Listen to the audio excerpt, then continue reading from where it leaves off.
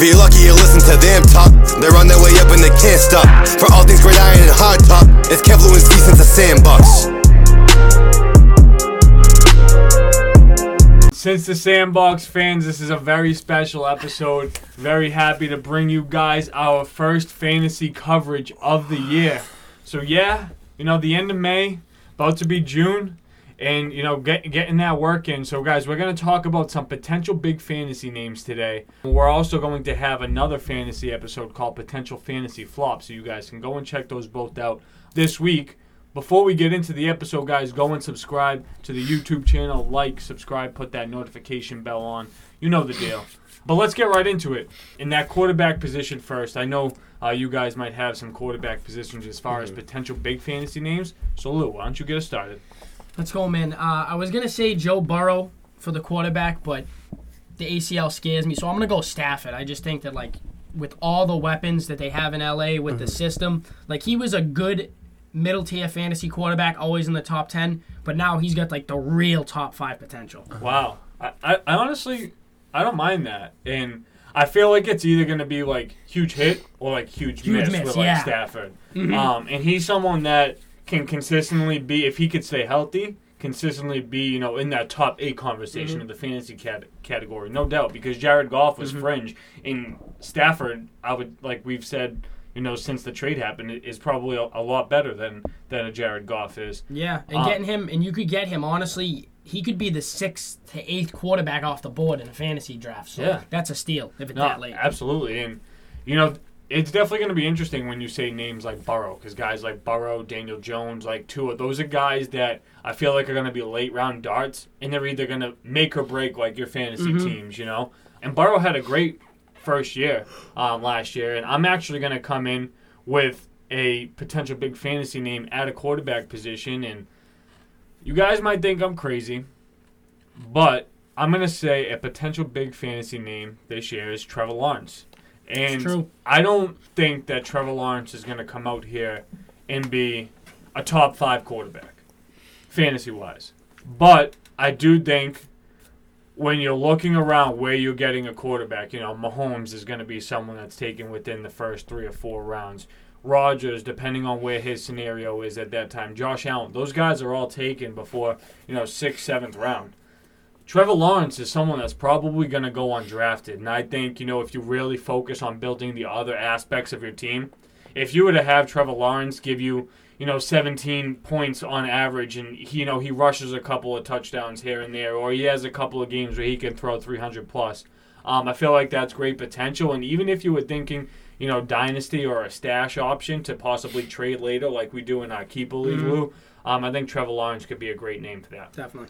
Yeah, so I actually had 3 quarterbacks, 2 of which you guys mentioned in Stafford and Lawrence, and my third one, and kind of already is, somewhat of a big name, but I'm expecting a good, I guess you could say, bounce back year because of his injury last year, and that's Dak Prescott. I mean, realistically, we're forgetting that the Cowboys are going to come into the season, fully healthy, for the first time in a while, you know what I mean? And Dak's probably locked and loaded after missing a lot of the season last year. He's got one of the best wide receiver rooms probably in the NFL, and he's got one of the best running backs in the NFL. So it's hard to think that he's not going to come back.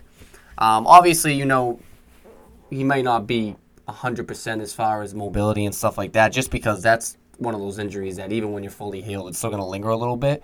But I do expect Dak to be right back to where he was. I mean, he was playing really good football until he got injured last year. You know what I mean? So he's playing MVP caliber exactly. football. So I expect him to be right back in that top 5, top 7 conversation, and expect a big year out of him for fantasy. Well, I think that goes to show a lot about Dak too, because that Dallas Cowboys team ended up being one of the worst teams in all of football. Right. And just look at what he was kind of willing them alone to do, and he was averaging over 300 yards a game. Obviously, the running game fell off a little bit for the Dallas Cowboys with all those injuries that happened to the offensive line position. But, guys, I'm going to come in with another running back, and I have J.K. Dobbins here. So, J.K. Dobbins in a run-first offense with a team that runs the ball 30-plus times a game. I talked about him in a previous episode a little bit earlier, and just saying how he has, such a great opportunity, someone that you really should invest in. And I think he's someone that you can draft around, that second to third round, depending on how many people are in your league and what the format is. But I think you could definitely expect similar production from J.K. Dobbins as to like a Josh Jacobs. Yeah, definitely. I mean, especially if a lot of running backs go early, then like that's a great fallback option for an RB2. Oh, for sure. And to switch over to wide receivers, like talking value, period, I honestly just think that Michael Pittman, with the value with Wentz there, and I think he's going to take the mantle from T.Y. as the number one. He was great last year with Phillip Rivers, honestly, and all his injuries. So if you could do it with Phillip, you could do it with Wentz. yeah, exactly. Especially with another year under his belt. I saw they were already practicing as soon as Wentz landed in Indy, so I really like it. And he's a big body, and all the guys Wentz threw to specifically were guys like Deshaun Jackson, Alshon Jeffrey, bigger guys, and more or less non-slot players, which will be very nice. And maybe T.Y. can get some of his, but I respect Pittman more as the number one now. Love that out of you, Lou. But there's two running backs I'm kind of excited about this year, kind of high on.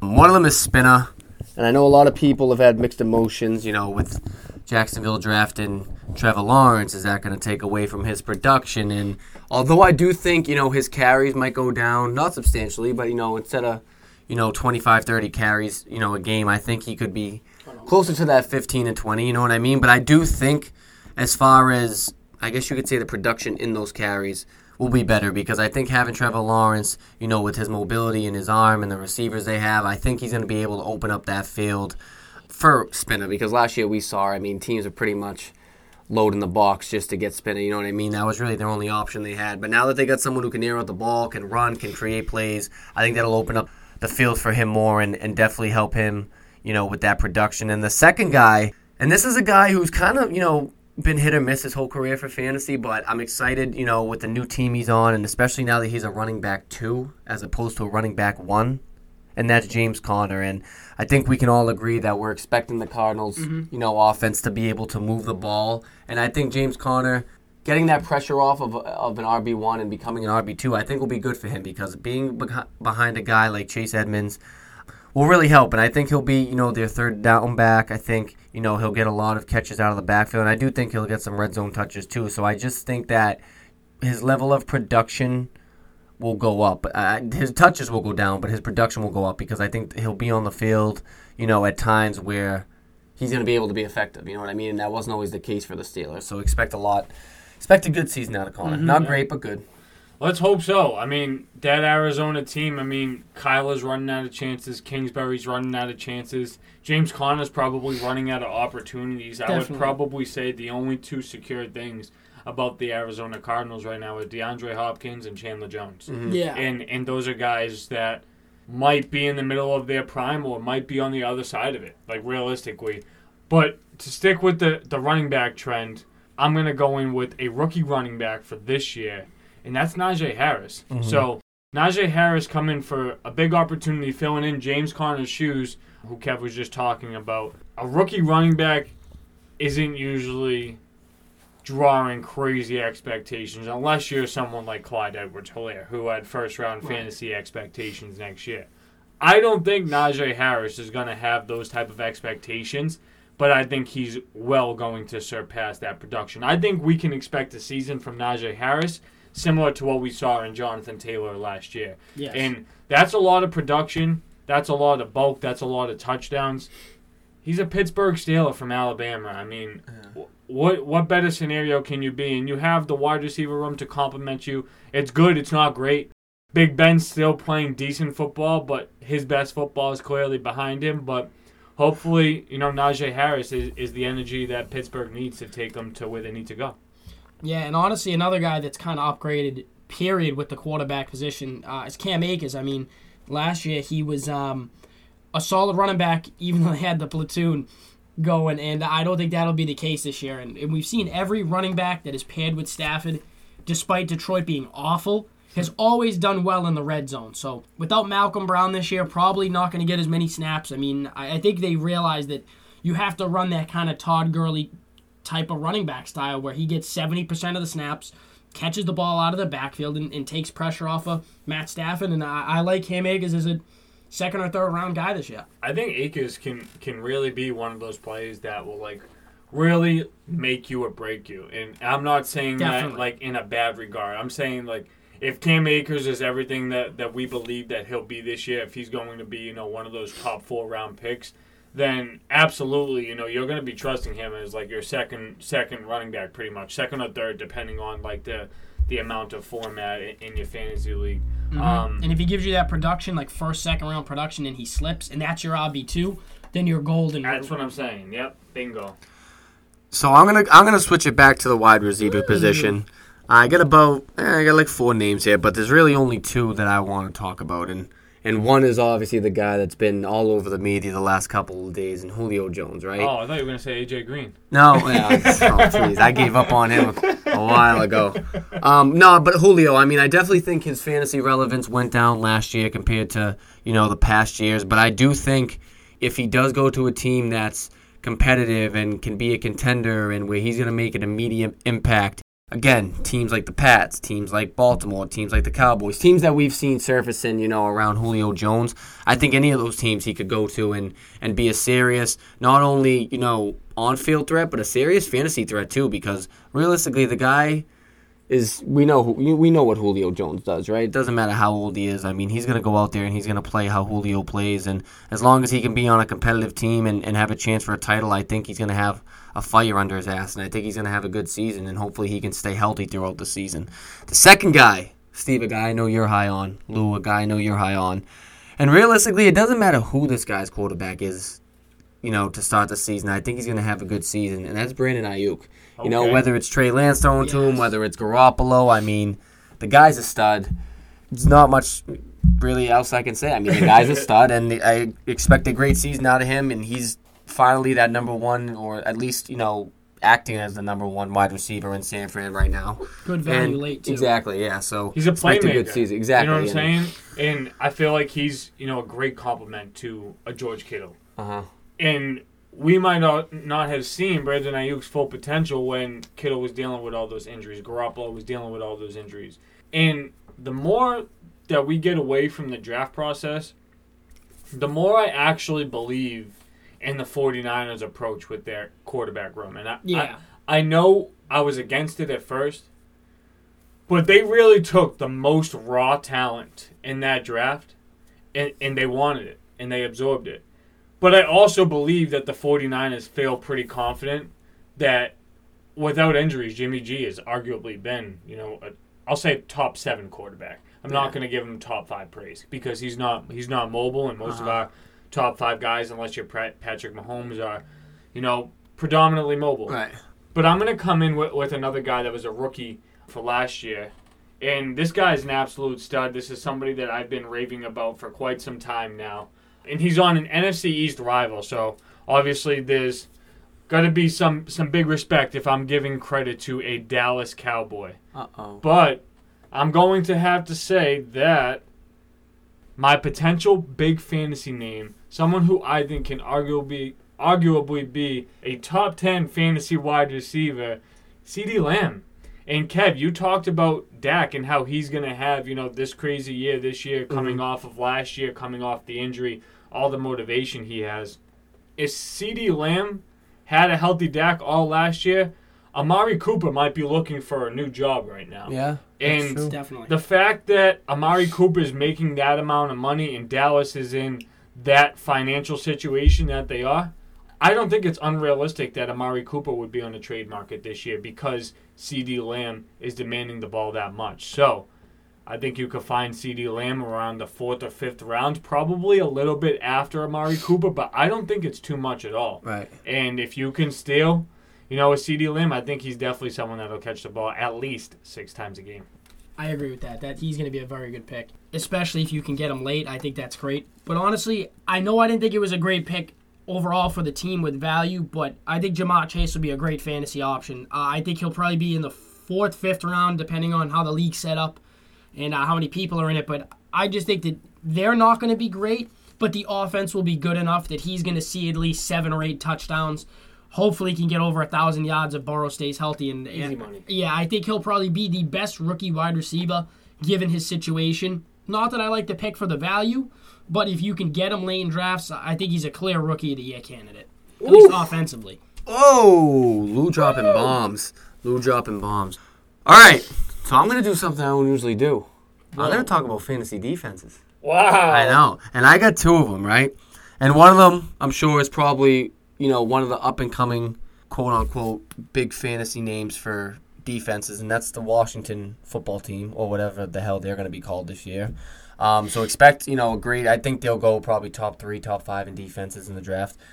And then the Pats, right? I mean, the Pats, Definitely. always solid, but even last year, compared to last year, their defense, at least coming into the season, is just so much better, right? And the offense is so much better. So it's hard to think that the Pats aren't going to roll out, another top 5, top 6 defense in the league. So definitely think you could steal the Pats a little bit later than Washington. I think Washington's going to be high on a lot of people's radars as far as defenses, but I do think you can steal the Pats a little bit later in the fantasy draft. And I'll say this, if you've already missed out on the top 5 tight ends in the league, go for a top defense because there's tons of tight end depth, not a ton of great defense depth. And as someone in the league I won last year, I had a league where the defense starts off with 20 points, and usually it's 10. Wow.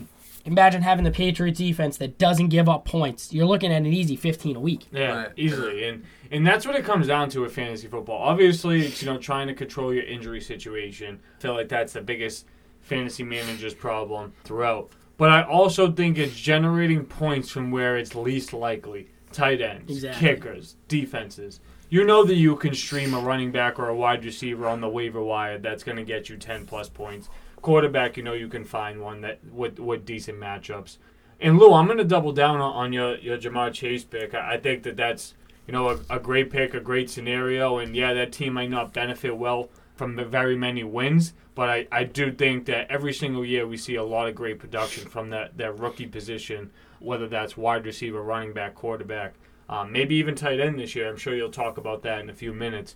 But to go to another wide receiver, and this is not a homer pick, this is just someone changing scenario. Oh, I know what's coming. Definitely think the touchdown production is going to be there, and that's Kenny Golladay. I mean, I think he's a lock for 10 touchdowns. How much over 1,000 yards, that I can't guarantee.